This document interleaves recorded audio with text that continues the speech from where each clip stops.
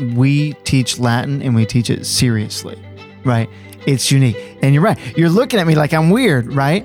But that's also defining your culture. That's also sort of self-selecting the folks that are actually really thirsting for this education rather than the folks that are just coming to you because they hear good things about your school, right? And aren't going to actually put in the work to help their child be successful in the school. Welcome to Classical Etc. You're in the studio with... Oh, this is weird. Does anyone know where Shane is? Welcome to another episode of Classical Etc. I'm here with Tanya Charlton and Paul Schaefer, and we're going to be talking about Latin today. But first, Tanya, what are you reading? Where's Shane? Shane is not here with us today. I am taking over. Well, there's been a coup d'etat here at the show, and there's a scary thought. What have you done with him? Well, is he under the table?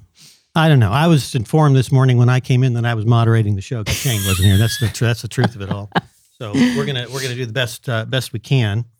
We are going to talk about Latin today, but let's talk about books. Okay. What are you reading? I just finished this morning East of Eden, and you've been working on that for a while. I have been for a couple of weeks now. Yeah, it did not take you long. No, I loved it, and I think it is one of the most brilliant American novels I've ever read. I thought it was just beautifully written. I mean, it's raw, and it's because there's so much. I mean, there is a truly. I was reading in the introduction about how a lot of people criticized it because they felt like it was not believable because of the character of Kathy. And Steinbeck said, this is, basically this is pure evil, and this does exist. And the fact that her character is really, it is pure evil. Yeah. I mean, she's missing something. And I thought that was all totally believable. I think if you're a religious person, you do recognize that there is evil in the world. And I thought he did just an amazing job. And on the opposite side, Samuel Hamilton and Lee were both just, I just felt like the characters were so well developed. The plot was amazing. And there were a couple of little things with her where you thought she was changing. Well, or where she at least had some remorse and some regret and some recognition that something was missing in her that she mourned. Yeah. And just that couple of little things to me were just brilliantly written. Now, Paul, you read that, right? Yes, recently. I read it because Paul read it and Shane was reading it.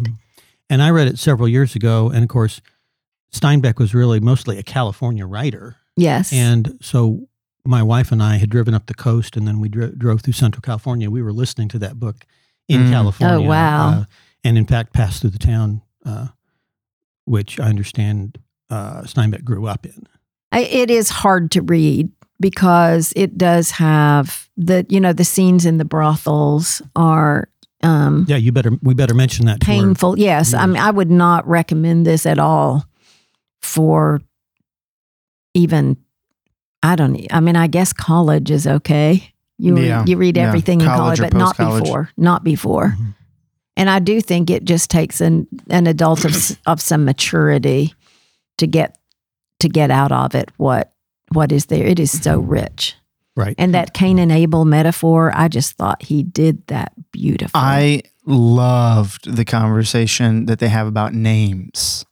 Naming things. When Samuel insists that those twins get named, and them talking about, well, biblical names and what does that mean, and it's the best thing I've ever read in actually trying to contemplate what it means to name a child or name something. Yeah, and I wonder, where does Steinbeck fit in the total literary scheme of things? I had said when we did our Memoria College English trip, when I was doing some social media on that while we were there, that we were going to Bath, which was the sort of Jane Austen territory. Right. And I wanted to say Jane Austen, she's not the greatest writer in English, but I thought her and Austen and Dickens. I said I said, aside from Dickens, she's the greatest novelist in English. But then Steinbeck keeps coming up because the reason I said those two writers is because they obviously wrote they wrote at least one great novel, really several. Both of them did. So quantity and quality. But if you apply that standard to Steinbeck, does he qualify? I feel like he does qualify after reading this. But I loved Grapes of Wrath. I loved Grapes of Wrath. So I just started Grapes of Wrath. So no spoilers. I mean, I'm a good way into it. While I was mowing the lawn yesterday, this is really funny to me because he was kind of decrying the tractor, and I'm sitting there on my zero-turn mower mowing my grass the whole time while I listened to it. But yeah, so I read East of Eden. And then I turned around and reread The Pearl. I'd read The Pearl as like in high school, and I reread that, and now I'm in Grapes of Wrath, and so I'm really going down the Steinbeck hole. Well, and maybe somebody who's not an adult. Of course, Grapes of Wrath is a common high school reading. Some of his minor novels, so the shorter ones, of course, Of Mice and Men is very popular. Cannery Row, Cannery Row, Tortilla Flat. Those are I don't know. There's something magical about the way he writes, because if I had to describe what happened in the book, not a whole lot really happens. It's just this atmosphere he's able to evoke. I feel like in East of Eden, a lot happens. Yes. Well, it's an epic. Yes, and I think he really is dealing with universal themes. Yes. It's not just a story for story's sake, like just entertainment. He really is dealing with what it means to be evil, or how do you deal with evil. Right. Which is kind of what you're not supposed to do in modernist literature. That's the thing. He's different from Hemingway and Faulkner. And I mean, they're dealing with universal themes, but they're dealing with them in a very, modernist novels are written like puzzles that you're supposed to figure out in class. They're written, it's almost written for schools, Right. Whereas Steinbeck is not writing like that. Steinbeck is writing for the ages, it seems like. So that's why I like him. Okay, so let's get to this topic of But you haven't Latin. told us what you're reading. Shane always tells us what he's reading. Does he? Really? He does. Well, I don't have you not to do been paying everything like attention Shane for the does past it. 2 years? Have you not been paying attention for the past 2 years? I guess not. I don't have to think about it. I just sit here and people ask me questions, and now I have to ask the questions, so it's harder. Well, I'll see. What am I reading? I'm reading Theodore, the second volume of Theodore Mommsen's The History of Rome. Mommsen wrote a history of Rome that went from the very, very beginnings. He's talking about the sources of Rome, linguistically, culturally, all that kind of stuff. But he ends at the end of the Republic. That's the first volume? No, there's like 3 volumes in his series, and that ends at the Republic. And so when Gibbon writes his Decline and Fall of the Roman Empire, he takes up very, very intentionally where Mommsen left off. Oh, really? Yes. So, that's interesting. I somehow I thought they had parallel things going. No, one begins where the other ends. Did Mommsen write his first? Yes, Mommsen wrote his first. And so Gibbon deliberately made that decision. Yeah. Well, why rewrite it? Yeah. Interesting. And so we don't hear much of Mommsen. We hear a lot about Gibbon, the decline and fall of the Roman Empire. But Mommsen was, some people said he was the greatest of all the classical scholars. And he's a pretty good writer. Now, he does get into the weeds, particularly at the beginning, but he'll tell you this word in Latin, and he'll give you the little history of the word. And you find out that there's Sanskrit back in there, and there's so much we don't know about language and what it says about our culture. So, but that's what I've been reading, and I've been very much enjoying that. I'm still trying to finish the Three Musketeers. So, yes. All right. Well, so let's turn to Latin. Okay. All right. You know why we're doing this? I'm just the moderator. Why should I know? Why are we doing this? Well, we have to do it because Paul and I were supposed to give a session on this at the end of teacher training on Friday afternoon, and he flaked out on me and left me at the very last minute to talk for an hour by myself. And you can imagine how difficult that was for me to keep a conversation going every minute trying to come up with something new to say. For an hour, but I managed to do it and never even got to Paul's content. I had given her my notes, but I never even looked at them because I didn't. My hour was up, and there you go. Those people didn't want to stay late. Well, so in a nutshell, what did you say? Oh, I talked about how Cheryl Lowe made Latin the center of Highlands Latin School, and how she managed to make it the culture of the school and all the different things that she did. And then I opened it for Q&A, and we had a very nice discussion, but we didn't deal with any of, Paul was doing a more objective, why your school should be centered on Latin. And I was supposed to talk about how we did it here. So we've all missed why would we want our school to be centered on Latin? You gave a sort of historical account. I did. Yeah. I did. This is how we did it, but not why we should have done it. Mhm. Like, why did Cheryl Lowe do it? Well, and a distinction between this, it wasn't like my part wasn't supposed to be why one should study Latin, but why this should be like the linchpin of your school. Why this everything should revolve around that. So we're going to let Paul tell us now. Okay, well, why don't you explain that? Why is it the Oh, linchpin? geez. I could monologue for 20 minutes, but let me just say. Oh, I'm sure Martin and I will have things to say. Well, first of all, there's you want some sort of unity in what you study, right? Because if a student goes into every single class thinking that this doesn't touch anything else, then you just have a bunch of random knowledge, but not a vision of the world in which everything is integrated. And what is the one thing that integrates our understanding of the world? It's language, right? And so, and having a language which is foundational to ours, that is going to help us in not only in our linguistic skills, our grammar, all that other stuff, but it's going to touch our science. It's going to touch our our literature studies, our history, all of that. So by studying having that one field of study, which is our core, we end up with a. So why is Latin the best thing to do for that? Why not another language? Because of the Latinate roots of our language. So we have so many derivatives that are coming into languages. It is also extremely regular. So insofar as our grammar study, we're getting a regular an experience with a regular language instead of one that is defined by its exceptions, like Greek. Mm. And I mean, but you're getting me into my why Latin talk now, not why Latin is center of my school. Okay, right. When we've talked about that, I think. Well, and before. it was used in Western education. Could we add to that? Oh, sure. There's a tradition of it. Yeah, the tradition of it. So there's lots of Latin just terminology in things, just because that was the language that we used as the primary academic language. Until recently. Until recently. Sure. All right. So go tell us, Tanya. Go more into what you said for an hour to these poor teachers.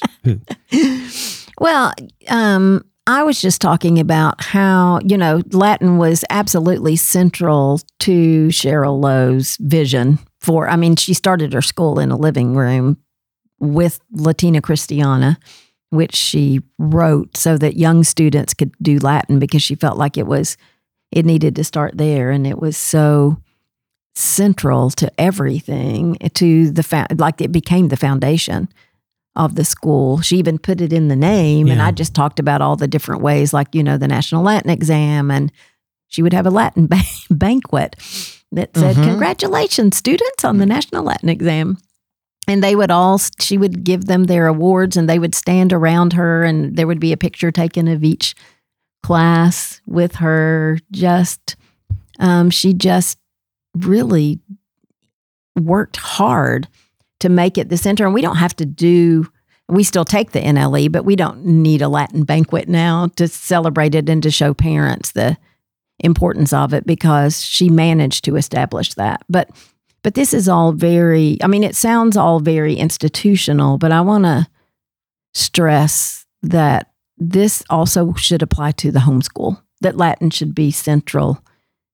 It was central in my homeschool. It was central in your homeschool, that it's not just making it part of an institution, but it's making it part of your child's education, central to your child's education. Well, didn't she begin by just teaching her two boys, Brian and Andy? Yes. And I think she Didn't She she did. start writing the program, I think? She when- did, because the only Latin courses out there were for adults. I mean, when Nick, my oldest son, was in her Latin class in the 5th grade, he was in Henley, and it was not pleasant. Yeah, I did that too. Yes. Yeah, Latina Christiana 1, then 2, then Henley in 5th grade.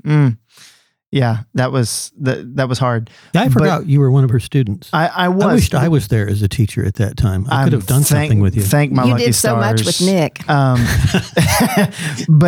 But I starting Latin in 3rd grade, and I was the youngest in my family, and my older 2 sisters had done Latin and were continuing to do Latin. I mean, in a homeschool setting, I thought everybody did Latin. Like it was the core, to the degree that it was like when I found out other people didn't do Latin, I was like, that's really weird. Yes, I think You're weird. Like I'm the normal one over here studying Latin. I feel like my kids had that same experience. It's like, Yeah, well, wait, and that's everybody's not. because that's one of the questions you get from parents is, well, okay, I don't think my child's going to want to learn that. Well, why? How does he even, if you're homeschooling particularly, how does he even know that not everybody else in the world doesn't do Isn't this? doing it. That's right. Right? Don't even tell them. Just say, well, we're doing school and Latin. It's math. part of your school. It's just part of your school. So Right. yeah, to the point where, as you mentioned, it's taken for granted. now. Right. And it does affect every subject. It does, the orderliness of it, the discipline of it is a big help, I think, with math. Yeah, the memory those- muscles that it forces you to practice. Right. So it's not just we're going to learn Latin, but it really does become such a cohesive part of the curriculum in itself. The students, when they read, I mean, I've witnessed it in my own classrooms where they start recognizing words that they don't know, but they can figure out the meaning of because they know the Latin root. And that happens young. Mhm. After Prima Latina, we worked so hard in Prima Latina in 2nd grade with derivatives that they start finding them in 3rd grade when they're reading Charlotte's Web. They find those derivatives, and it just really changes the way their brains work. One of the things that I point out to parents is that just to give them a better vision of where Latin actually fits in with the rest of things is that on the quantitative, mathematical, scientific side of your curriculum, math is the central subject. That is the thing that's the tool that you're using throughout everything you do on the scientific side. So like when we have discussions, which I don't really understand, about how can I do this science course? How much math do I need before I do physics? How much, it's like a dance, really, where your math has to be at a certain level before you can do upper level science. Right. I mean, there's math and experiment. Those are the two things you're using on the scientific side. But that's that's your central quantitative subject, math. And so you look at your language side. One of the things I pointed out is that, and because one of the things classical education has done is it has brought attention back to organized systematic language study again. We're all over math, right? That everyone says and recognizes that they need to study it, but this is not the case about grammar. Grammar has been dropped, and so really on your language side of your curriculum, the role of math is served by Latin, specifically grammar generally, because that's your means of learning grammar. Right. Grammar's the thing, is the organized systematic subject on that side of your curriculum. And I think parents get that once you explain it to them, because we've dropped the ball on that. That's, I think, what if you talk to people who really don't understand classical education, you try to tell them organized systematic language study is the thing that classical education has brought back to the table, because you all have dropped this. And somebody needs to pick this up, and Latin is the best means to do that. Are schools not doing grammar in school anymore? Well, I think we carry a book called "The War Against Grammar" by David Mulroy, and we run an article don't.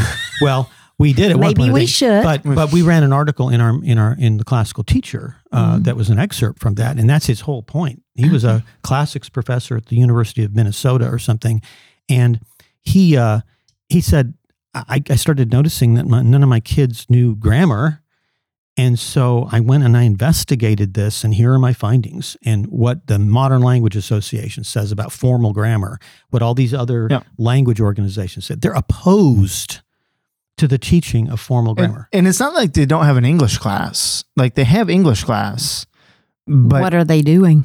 Maybe they're reading, maybe they do a little bit of work on spelling or something, but they're not trying to teach systematic formal grammar. Mm-hmm. Because they don't see the need for it. Well, I'm not going to make their case for them. I think Mulroy's argument, and we don't have time to go into it here, but Mulroy's argument is that it's philosophical. It's sort of this postmodernist idea about academics in general, language in particular. And we are just having students write. I guess it goes hand in hand with whole language. If you don't care that they can make a sentence or spell correctly, why would you care if they're using the correct verb tense? Mm-hmm. Right. It's more just be creative. It's more touchy-feely. Mm-hmm. It's immersive. Right. That's what we get when we talk about language. So let's go to Paul's second point because I think it's really important. Yeah. The second point. Okay. So you mentioned is an indicator to families that your school will be demanding. Yeah. So we have Paul's sheet here, which we were presented with right before we went on the air, and it says that Latin is an indicator to families that the commitment to Latin in your school is an indicator to families that your school will be demanding. Yeah. So when I talk to families that want to start like a homeschool co-op, or they want to start a 1 day a week school, or whatever, or they want to start a 5 day a week school or something, but somebody on this trajectory, a common question is, what do I start with? Do I need, if I don't want to start with a 5 day a week school, don't want to have a full load, and every single time I'm saying start with Latin, because this is going to indicate to everybody that we're not just here for the social, we're going to get together. This is a demanding academic program. And even though we're going to make Latin something enjoyable, it's not going to be fun. So we have a button with Tanya's face on it that says learning's not fun. We're wearing our Shane buttons. That's right. Let's stop right here though. Back in the day when we were both teaching, there were two classrooms, and they were right next to each other. Yes, they were, and one was having and so one much was fun. having a rollicking good time, and the other was sweating. Was teaching. Notice you didn't say fun; it was rollicking good. So maybe learning can be rollicking good. We need a button with your face. Learning can be rollicking good, and that's okay. Yeah. And on the other side will be learning is not fun, and that's okay. Yeah. Yeah, if you want to enjoy your education, come to my class. So anyway, we're going to teach Latin because Latin is foreign, right? But it requires a vast amount of knowledge to be not only assimilated but mastered, right? And so and our culture still sees it as something that is difficult, right? The very fact that you say we're teaching Latin, families go, "Oh, that's demanding," right? And so it's going to create a whole culture in your school or in your homeschool. It's not just, we're studying history and everyone's like, well, everybody studies history. It is like the first clue that this is a serious academic, rigorous education. And it's not only that Latin is difficult, but it also requires, it's another subject and you've already got enough to do. So you're adding Latin and hopefully ancient history. And so where do they fit in? What do you drop? We don't drop anything. Well, right. And that's one of the questions you hear from parents is we've got all this stuff that the kids need to study and master, and you're adding this other language in there. And not only is it another subject, it's a hard one. It's a hard subject and it takes some time. So why is my child's time better used on Latin than it would be in all the other subjects that they need to learn? And that goes back. Do you remember that marketing campaign that Brian did? And it was when I first transitioned over to the press, and I got phone call after phone call about it. It said, simplify your curriculum, Latin, logic, rhetoric. And I kept getting phone calls. How does this simplify my curriculum? I'm adding Latin, logic, and rhetoric. How does this simplify my curriculum? Would you like to answer that? I finally made Brian drop it because the phone calls were ridiculous. What's the answer to that? I feel like Cheryl used to say that too. You know? Oh, yes, it simplifies your... It wasn't I just think Brian. Well, it makes everything... If you all don't know, I can tell you. I feel like Latin, logic, rhetoric is the trivium, right? I mean, effectively. I feel like you might have been partially responsible for that marketing campaign, but you were never there to answer the phone calls. That was planned. Well, for one thing, just think about what it takes care of for you, right? So we think that we need to teach children grammar, obviously in English, because we speak English. English grammar is an extremely difficult subject, and it takes a lot of time. And I quite frankly think that it takes less time to teach it in Latin than it does in English. I totally agree. You're saving a lot of time right there, I think. And I think students learn to write, Mm-hmm. even though I know it's not a writing course, but it does teach students. They understand basic grammar mechanics, right? That your subject and your verb has to agree. Like these are you have to have a subject and a verb to have a sentence. You know, what's a prepositional phrase? Because in Latin, you've got to have an object to that preposition that's going to take a certain case. Like it forces them to know all of that. If you don't have Latin, then your English grammar, you're going to be doing things like sentence diagrams, which I had years and years of sentence diagrams. I never learned anything from sentence diagrams. And what they're doing is they're teaching you grammatical structure, which you have to impose upon English. Whereas in Latin, it's already in the Latin. The way Latin operates already. You don't have to do sentence diagrams. Every Latin sentence is a sentence diagram, right? There's also, what you're going to do if you don't have Latin is you're going to have, vocabulary roots and this sort of thing, which is another program. We have no vocabulary program. We at have no HLS. vocabulary. Latin, Not at HLS. We do sell a vocabulary program. Right. Yeah. But what we recommend for you to be using for your core homeschool Is Latin. I always tell people you do not need to do those roots courses if you're doing Latin. Absolutely. We have them. We sell them, but for people who really want to concentrate on that.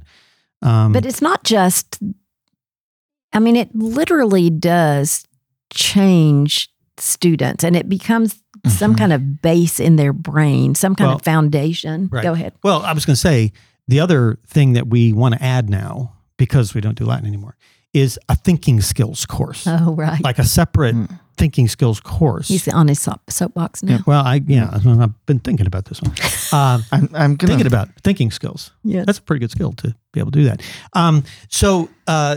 I thinking within thinking skills, Latin is the perfect subject for that. Again, on the language side, because really your two thinking skills courses, you don't need a separate thinking skills course. All you need is Latin and math. That's all you need. And Latin, because of the structure of that language. I remember sitting in this was over at our other campus, and one of our teachers was teaching this 7th grade boys class, and they were translating, I think, something into English. And I just went to observe, and I sat in there watching this operation, and I thought, this is the most sophisticated intellectual exercise that I've ever seen. What you have to do to be able to do that, in particular, our readers may not know who don't know Latin, but it's a lot harder to translate from English to Latin than it is Latin to English. Yes. That's you. Even just doing Latin to English is a thinking skills exercise. But you go the other side, which we do. You go from English to Latin, and that is even more rigorous. I actually just had to point out to somebody yesterday who said, "Oh, well, this question's really easy." And I said, well, look, you just made like 3 or 4 mental jumps to get to that answer, and you just didn't recognize it because you've been doing Latin your whole life. But when you actually sit down and have to think through every piece of information that has to be kind of calculated to get to that answer. It's a lot. It's a lot. Well, your two central thinking skills are analysis, making distinctions, and synthesis, seeing resemblances between things. Those are the two rock bottom thinking skills. And if you just try to match a Latin adjective to the noun it modifies, in case there's 5, in gender there's 3, in number there's 2. You multiply those out and you get 30.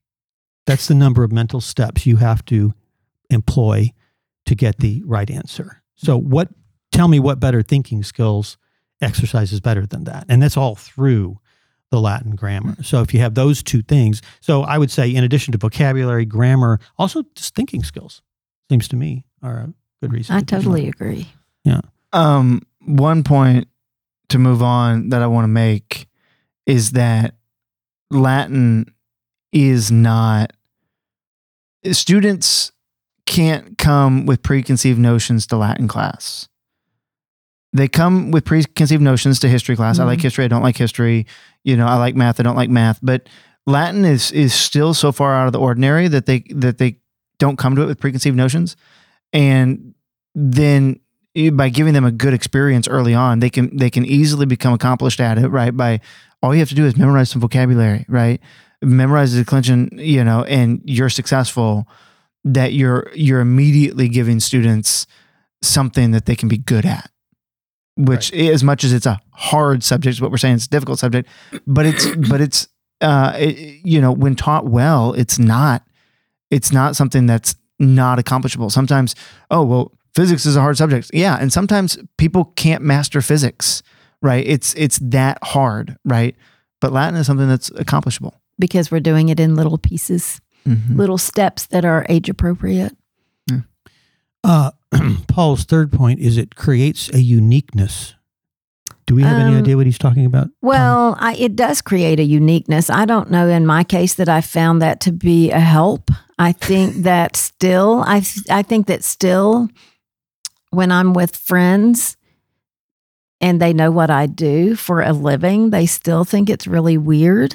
And I think as a homeschool parent who was sending my children to Latin classes all the time and making it core to our curriculum, I think I looked like I had two heads. I mean, I really felt like you could see it in people's faces, like I was just some kind of weirdo or something. And I never really dealt with it. I just went on my way because I was confident enough to, Cheryl Lowe had just convinced me that it was what I needed to do. And so I did it. And there was enough of a group of people, you and your family and families like Paul's family who were doing it, that we didn't feel totally alone. But when you get out of that little bubble, you're looking like you're kind of half cocked. Like, what in the world? It's a dead language. And why in the world are you spending the time making your children do it? It definitely creates a uniqueness, but I think it might be difficult if you don't have, and I'm hoping that we provide for people that confidence that they need to say it's okay to be unique. So I know you're thinking this is going to make your school stand out and it's a positive thing. Mm-hmm. My feeling about it being unique is I just saw the looks on so many faces when I talked about my kids they didn't doing think you Latin. Were unique. They thought you were weird. Yes, yes. Unique can be weird, but it's okay. Yeah, I just feel like if you're at a school that's teaching Latin 2nd through 12th grade, and a parent looks at me and you and says, "Why should I send my child to this school?" Mm-hmm. You say, because we teach Latin and we teach it seriously, right? It's unique. And you're right. You're looking at me like I'm weird, right? Mm-hmm. But that's also defining your culture. That's also sort of self-selecting the folks that are actually really thirsting for this education rather than the folks that are just coming to you because they hear good things about your school, right? And aren't going to actually put in the work to help their child be successful in the school. So, I mean, it is sort of a self-selecting uniqueness. Are you willing to embrace that weirdness? That's right. That's right. I fully am. Well, and I like your second point under this, that students know what they're doing is special and rare. Once they get past 8th grade and they realize that not the whole world is in their bubble. Yeah. Before that, they just think everybody's doing That's it. right. But yes, once they get old enough, it is special to them and rare. Mhm. And it does make their education stand out. And we've seen that it stands out as in college applications. Sure. So, what do you say to a parent who they don't know Latin? They're homeschooling. It's hard to teach what you don't know. Mhm. You can only be uplifted, as Mortimer Adler said, by something that is above you. What do you say to that parent? How do they teach Latin? Oh, well, our Latin courses are, Cheryl, that was a big thing for her, was that anybody could teach it and should be able to and should teach it. Mm-hmm. And so that was why she wrote Prima and Latina and First Form. Now, after that, you really may need Sue Strickland at the online academy to continue. And I wanted to mention that, like at the homeschool gathering in Sedalitas last week, Sue Strickland, who teaches for Memorial Academy online, and we've for 3-4 years we've been doing these adult Latin classes, and some of her students, these adult students who have gone all the way through fourth form, they get together, they take a picture together. They've really created this community of adults learning Latin so they can turn around and teach their kids. Yes. And it's a beautiful thing. It is a beautiful thing. There is help out there for you. Yes. And there are, if you have like a little Latin co-op, then the thing to do is just to encourage and even at our school, we encourage those teachers who love it and who want to teach further than the grade that they teach, so they continue on. We need a lot of people who know Latin. Right. Now, if you have a school that, say you're starting a little cottage school for homeschoolers or something, and you need somebody to teach Latin, and nobody there knows Latin. Right. Is it possible? Yes. It's possible through the beginning courses for sure, just by... The teacher guides are scripted out, telling you what to say, what to write on the board, but also the instructional videos is what I would do. If I had had those when I taught, it would have been, remember when Cheryl would write our lesson at 2:00 in the morning and bring it into us at 5 till 8? We would walk into class. I remember Not walking into having class, a clue. having the lesson handed to me as I'm going in the door, sitting down, and I have to teach a class on Yes, this. without ever having looked at it. The videos We're you're waiting. talking that you would watch the watch video. that video the night before, absolutely, or the weekend before, and I would script out what I was going to say, and then that's how I would get through it the first year. Well, and I After that, piece of cake. I do want to say with regards to Latin teachers, I think we're getting more and more of those. I talked to somebody recently, I can't remember who it was, but they wanted to major in philosophy, but they thought, you know what, Latin's more marketable.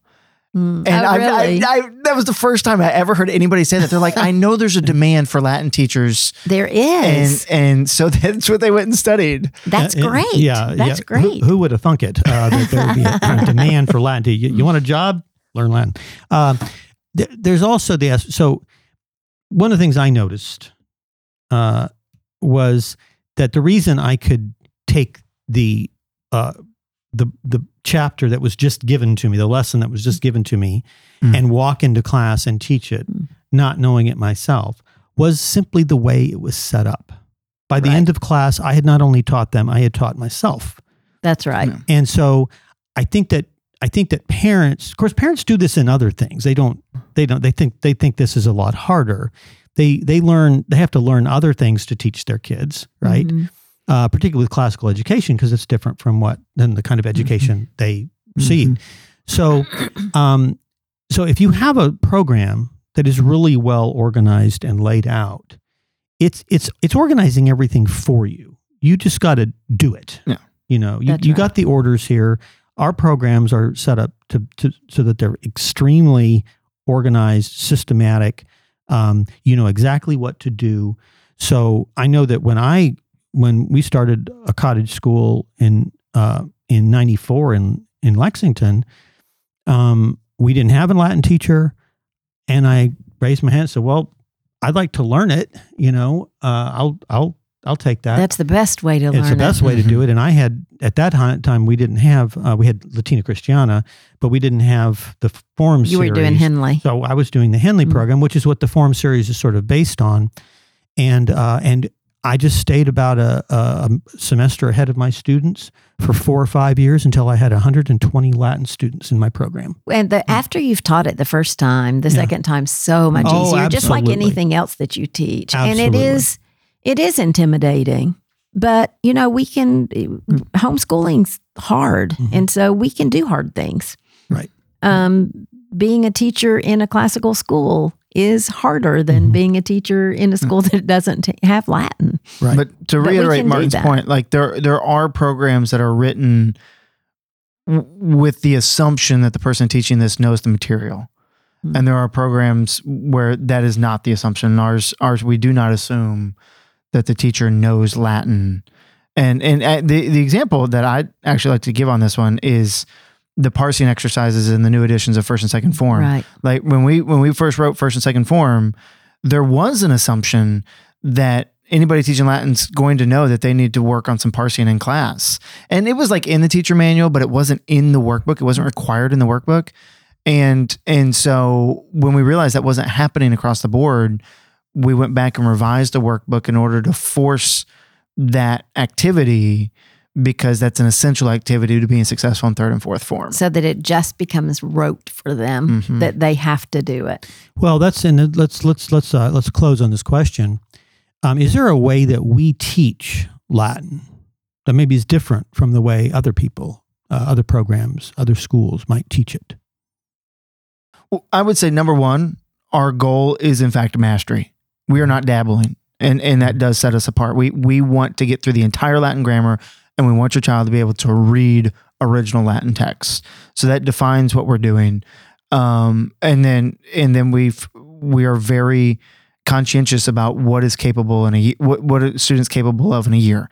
So we're giving them very bite-sized pieces and building on that year after year. It takes 4 or 5 years to get all the way through our program, but at the end of that, you actually will be ready to go translate.